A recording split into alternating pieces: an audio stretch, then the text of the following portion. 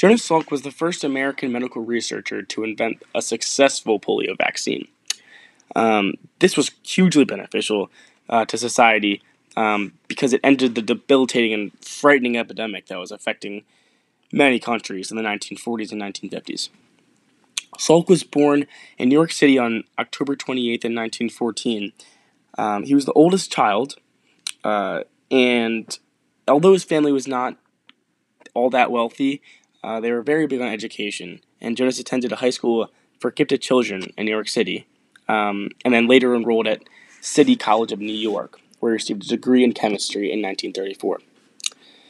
He later earned his medical degree from the NYU School of Medicine in 1939, and he worked as a scientist physician at Mount Sinai Hospital.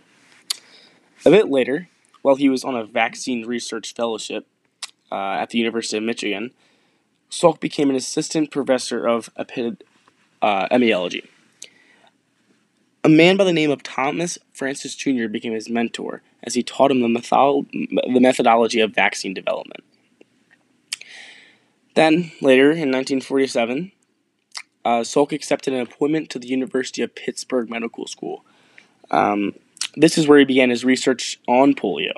And to be more specific, polio, it's an infectious viral disease that affects the central nervous system and can either cause temporary or permanent paralysis, meaning it's mainly in the legs usually, but paralysis meaning it'll either weaken the muscles or cause complete immobility of a specified area in the body. Throughout the next 7 years in Salk's works, he discovered that there were actually 3 types of the polio virus, and he became so engrossed in these findings that he decided to attempt to develop a vaccine with a group of other scientists. In America, the summers of the 1940s and 50s were a great time of concern for and worry for many parents. It was a time period that thousands and thousands of children became infected by the disease, and many didn't even recover. In 1952, the disease spread the most.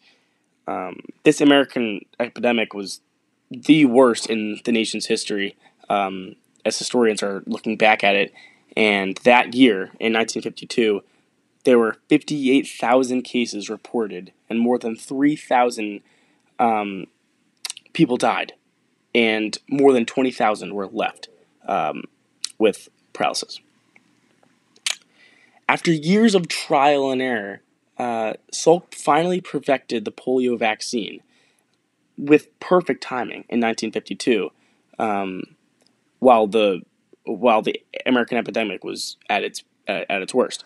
And by the end of testing, approximately 1.8 million children had been vaccinated.